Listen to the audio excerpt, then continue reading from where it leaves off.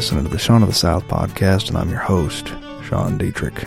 This week we're coming to you from the courthouse in Monroeville, Alabama, the famous place that served as a centerpiece for Harper Lee's literary work, To Kill a Mockingbird.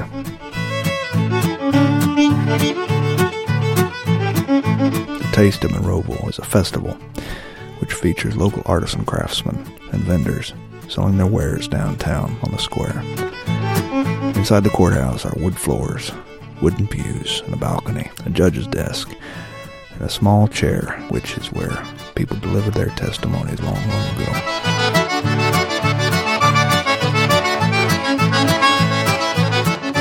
With me today are the Mid-City Aces, New Orleans' own Cajun band, led by 18-year-old prodigy accordionist Cameron Dupuis, his father, Michael Dupuis, and Gina Forsyth on the string fiddle.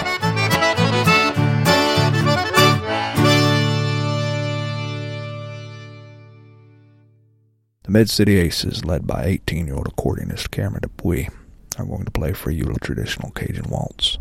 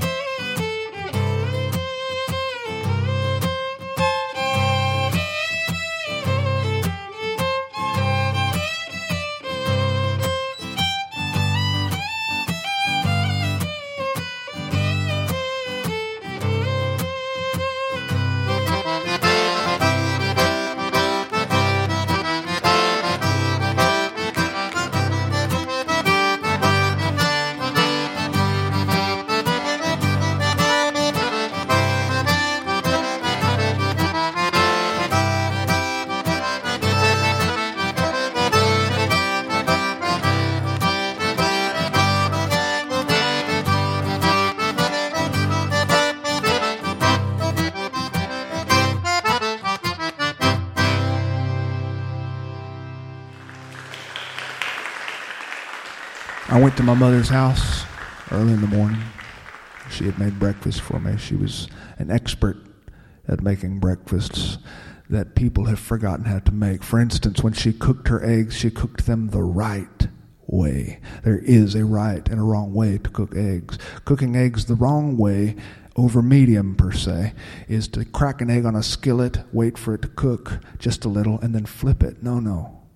You must use enough lard and bacon grease that you don't have to flip the egg. You just spoon a little bit of a hot bacon grease on top of the white until the snot disappears. And then you serve it upside down. My mother serves eggs this way. She also makes biscuits that are about as big as your head and soft enough to be used in pillow fights. She uses basic ingredients: lard, white flour, salt, and baking soda. And adding anything else to this mixture would be like drawing a mustache on the Mona Lisa. And while I ate biscuits across from her, she looked over at me and she said, "I'm going bankrupt." Then she picked up the orange juice pitcher and she filled my glass and said, "Would you like any more juice?" I said, "What was that you just said?" She said, "I asked if you'd like any more juice." I said, "No, before that." She said, "I'm going bankrupt." I said, "How could this happen?" And I watched my mother collapse in her chair and put her face into her hands. The only times in my life prior to that I had really heard my mother cry were on two occasions. Once when a bumblebee flew into her ear and stung her out by the woodpile, and the second time was when Conway Twitty died. My mother loves Conway Twitty, and she loves the racy songs that he sings. I'm lying here beside her with Linda on my mind. Or there was a tiger in them tight-fitting jeans. My mother loves that song. It almost got her booted out of the Baptist church when she crawled into her blazer and turned it on, and that song was blaring out the window.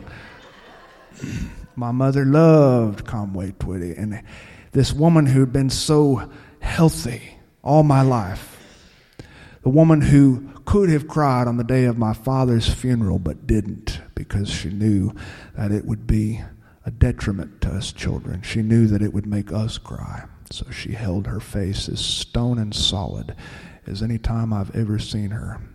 She held her face solid even when the preacher walked through the line, Brother Ernie. Brother Ernie was a man who weighed about 400 pounds, and he had a pure white hair. He was the son of a wheat farmer. He had left the church after stealing the church blind with his secretary, and he settled in South Florida. He had developed quite a name for himself, but when my father died, he wanted to be there for the funeral. He came walking down the aisle, and the people in the room looked at Brother Ernie, and you could hear their thoughts. There's that godless preacher who stole the church blind. He walked straight to the line. He shook my mother's hand.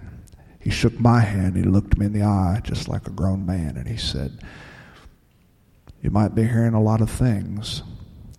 People talk when there's a suicide, and they say terrible things about where your loved one might be." He said, "But I want you to know something. I don't believe that there's any unforgivable sin except one." And he walked through the line. My mother, she was just a steady, steady woman with firm hands. She lost a little bit of weight after my father died. She locked herself in her bedroom and she would not come out. She was not hungry for several years. I knew I had to do something. I knew I had to do something to help her. But I couldn't articulate it. And while we sat there, she pushed her plate toward me, and it reminded me of the days that she had lost her appetite long, long ago, and she said, "I'm not hungry. Do you want my biscuit?" And I could not focus on what was being said to me. My mother, bankrupt, no money. What would we do? And there were no two ways about it. You bet your ass I wanted her biscuit. The next day I got on Craigslist, and I looked and I scoured the internet. I had $3,000, which I had borrowed from my wife's father. $3,000 to buy a home. The cheapest travel trailer I found was in New Orleans, Louisiana. It was a FEMA trailer, advertised, a 30-foot ambulatory home with working toilet. Well, it's not every day you see a trailer with a working toilet that is a 30-foot ambulatory roaming home. I got into my car and I left straight for New Orleans. I sped through, and I had with me a Conway Twitty CD. I placed it into my CD player and I listened to it. Hello, darling. Glad to see you. And I thought about my mother. I thought about the times we had struggled to make ends meet. Everybody seems to have a story, and I wondered when we would get our chance. I rolled into Louisiana, and I slept in the back seat of my truck. I followed the directions to a small community that was nothing but double wides and these shotgun houses that had seen better days. The first person I saw was carrying a brown paper bag and sipping from it. He weighed about $110, and his eyes looked like they were sunken back as far as his brain. When I finally got to the place where the FEMA trailer was for sale, there was a man on the porch, and he was sitting shirtless with about 10 other people. His daughter was braiding her sister's hair, and her sister was braiding her sister's hair. And as soon as they saw my truck pull into their little area, he jumped off the porch and ran to me, and I noticed he had a little handgun tucked on the front of his trousers. And he said, "Who in the hell are you?" I said, "Sir, I'm here to inquire about the FEMA trailer." He said, "What FEMA trailer?" And I thought, dear God, they're going to find my body. I said, "Sir, the roaming 30-foot ambulatory FEMA trailer with the working toilet." "Oh, that 30-foot ambulatory FEMA trailer with the working toilet." "Yes, sir." He walked me to the door. He opened it, and the door seemed pretty loose. It came right off. Fell on the ground. The trailer was covered in green mold. If you were to draw your name in it, you'd still hit another layer of mold behind that layer of mold. I kicked the tires, and they were dusty. I walked into the trailer, and the small fold-out couch smelled like cat pee. And there was a fine bouquet of mold growing on the ceiling inside. But by God, it had a working toilet. He'd gone to Home Depot to buy that thing, and it worked beautifully. 4 men stood bending over a toilet watching the water go clockwise around the bowl, just as impressed as you've ever seen. I told him I would take it. And he said, "Well, that's fine. You got the money." I had cash. I gave him the cash. Before I handed it to him and let go of it, I said, "Sir, I've bought things in different states before, and there are different laws when it comes to titles. You might not have to have a title for this here, but I have to have one in Northwest Florida." He said, Title. He looked back to the porch where his family was sitting, and he said, "Do we have an official title on this thing?" And one of the boys yelled out, "Yeah, we do, Daddy. It's called Lady Lucy of the Crescent City." And he tapped his gun on his holster and looked me dead in the eye, and I said, "That works for me." I hopped into the truck and I tugged Lady Lucy across 2 states. And somewhere around Mississippi, Carriere, Mississippi, I heard a loud pop, which was loud enough to drown out Conway Twitty's masterpiece, "A Tiger in Them Tight-Fitting Jeans."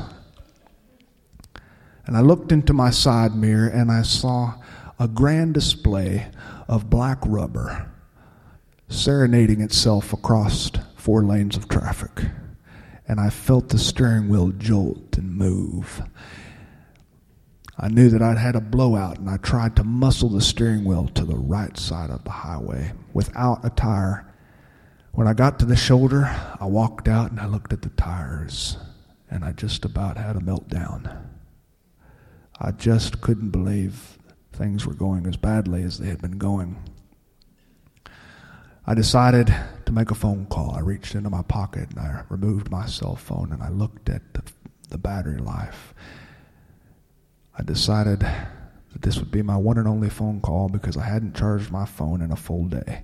I dialed the number and I heard my wife answer, and all I heard was hello.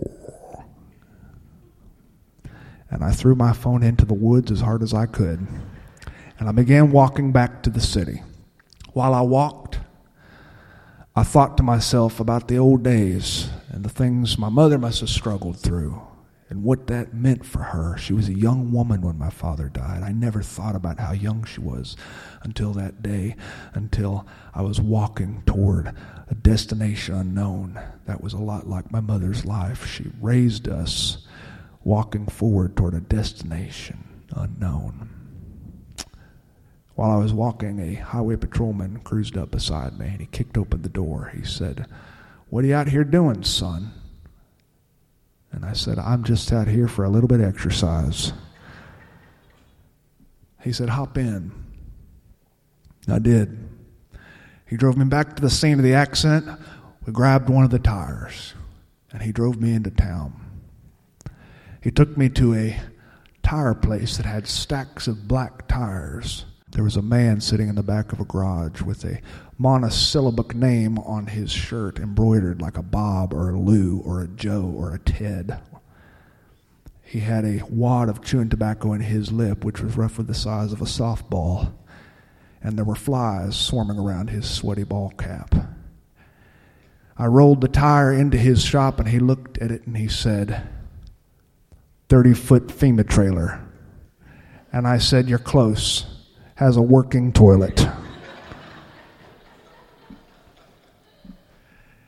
He said, "I got plenty of them."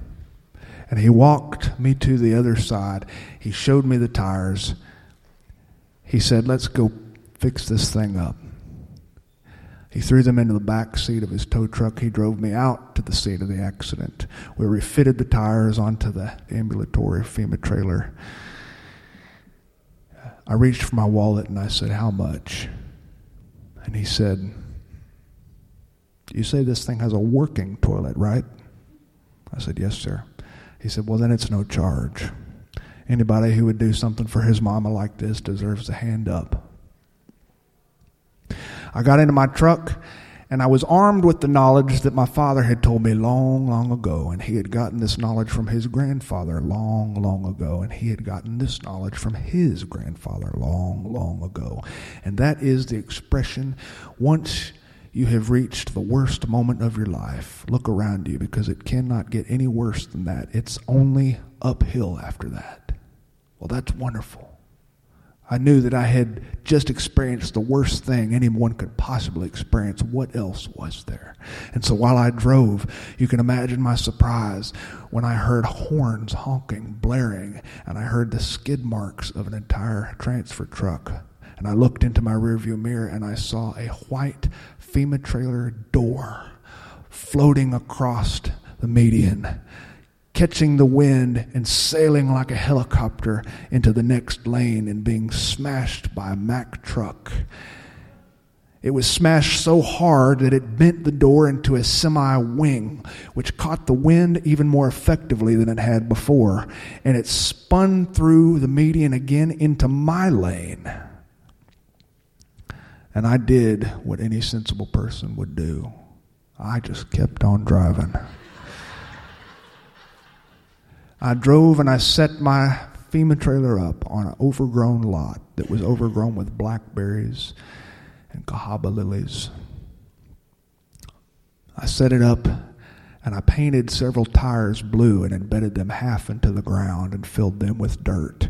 These would be my mother's planters. My mother is a voracious gardener. If you gave her a handful of corn seeds, she could toss them right in the middle of the Monroe County Courthouse right here, and you could see corn sprout from the aisle. But nothing is as stellar as her tomatoes. Her tomatoes are heirloom tomatoes with big purple stripes on them. They are award-winning. She saves the seeds every year.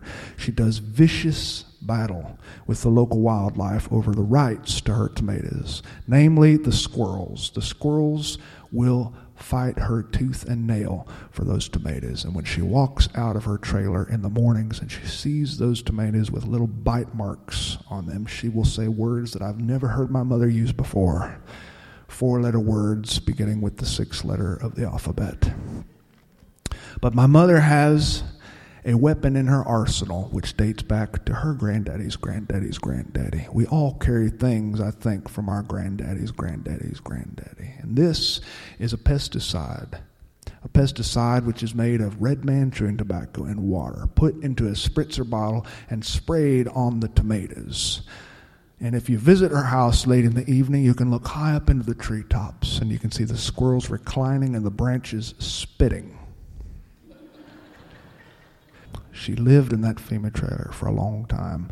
She had hung drapes on the windows, which were made from lace, from recycled tablecloths from the thrift store. She had a quilt on her bed, which was made from blue jeans that I had given her that I'd grown out of. She had saved these blue jeans through the years and cut them into fine little squares and sewn them together and thrown them on her camper queen bed.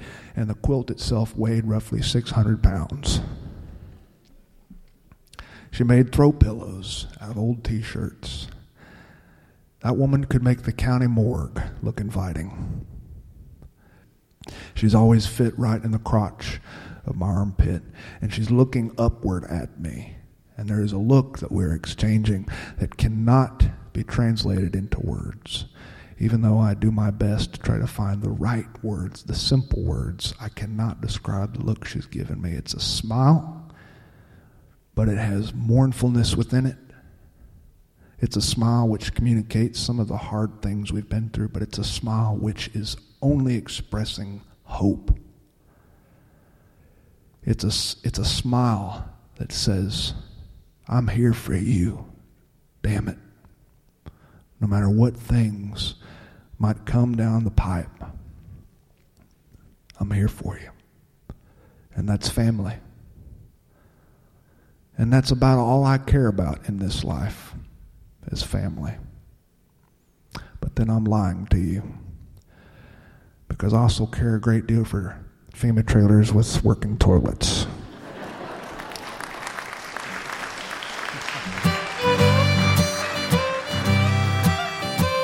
Thanks for listening to the Shaun of the South podcast. Today I've been your host, Sean Dietrich, and it has been a pleasure. The music you hear behind me comes from the Mid-City Aces here in New Orleans, led by 18-year-old accordion man Cameron Dupuy, his father Michael Dupuy on guitar, and Gina Forsyth on the fiddle.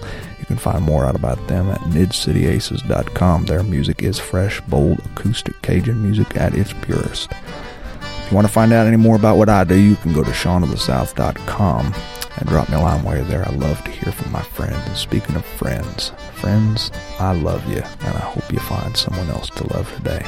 Adios.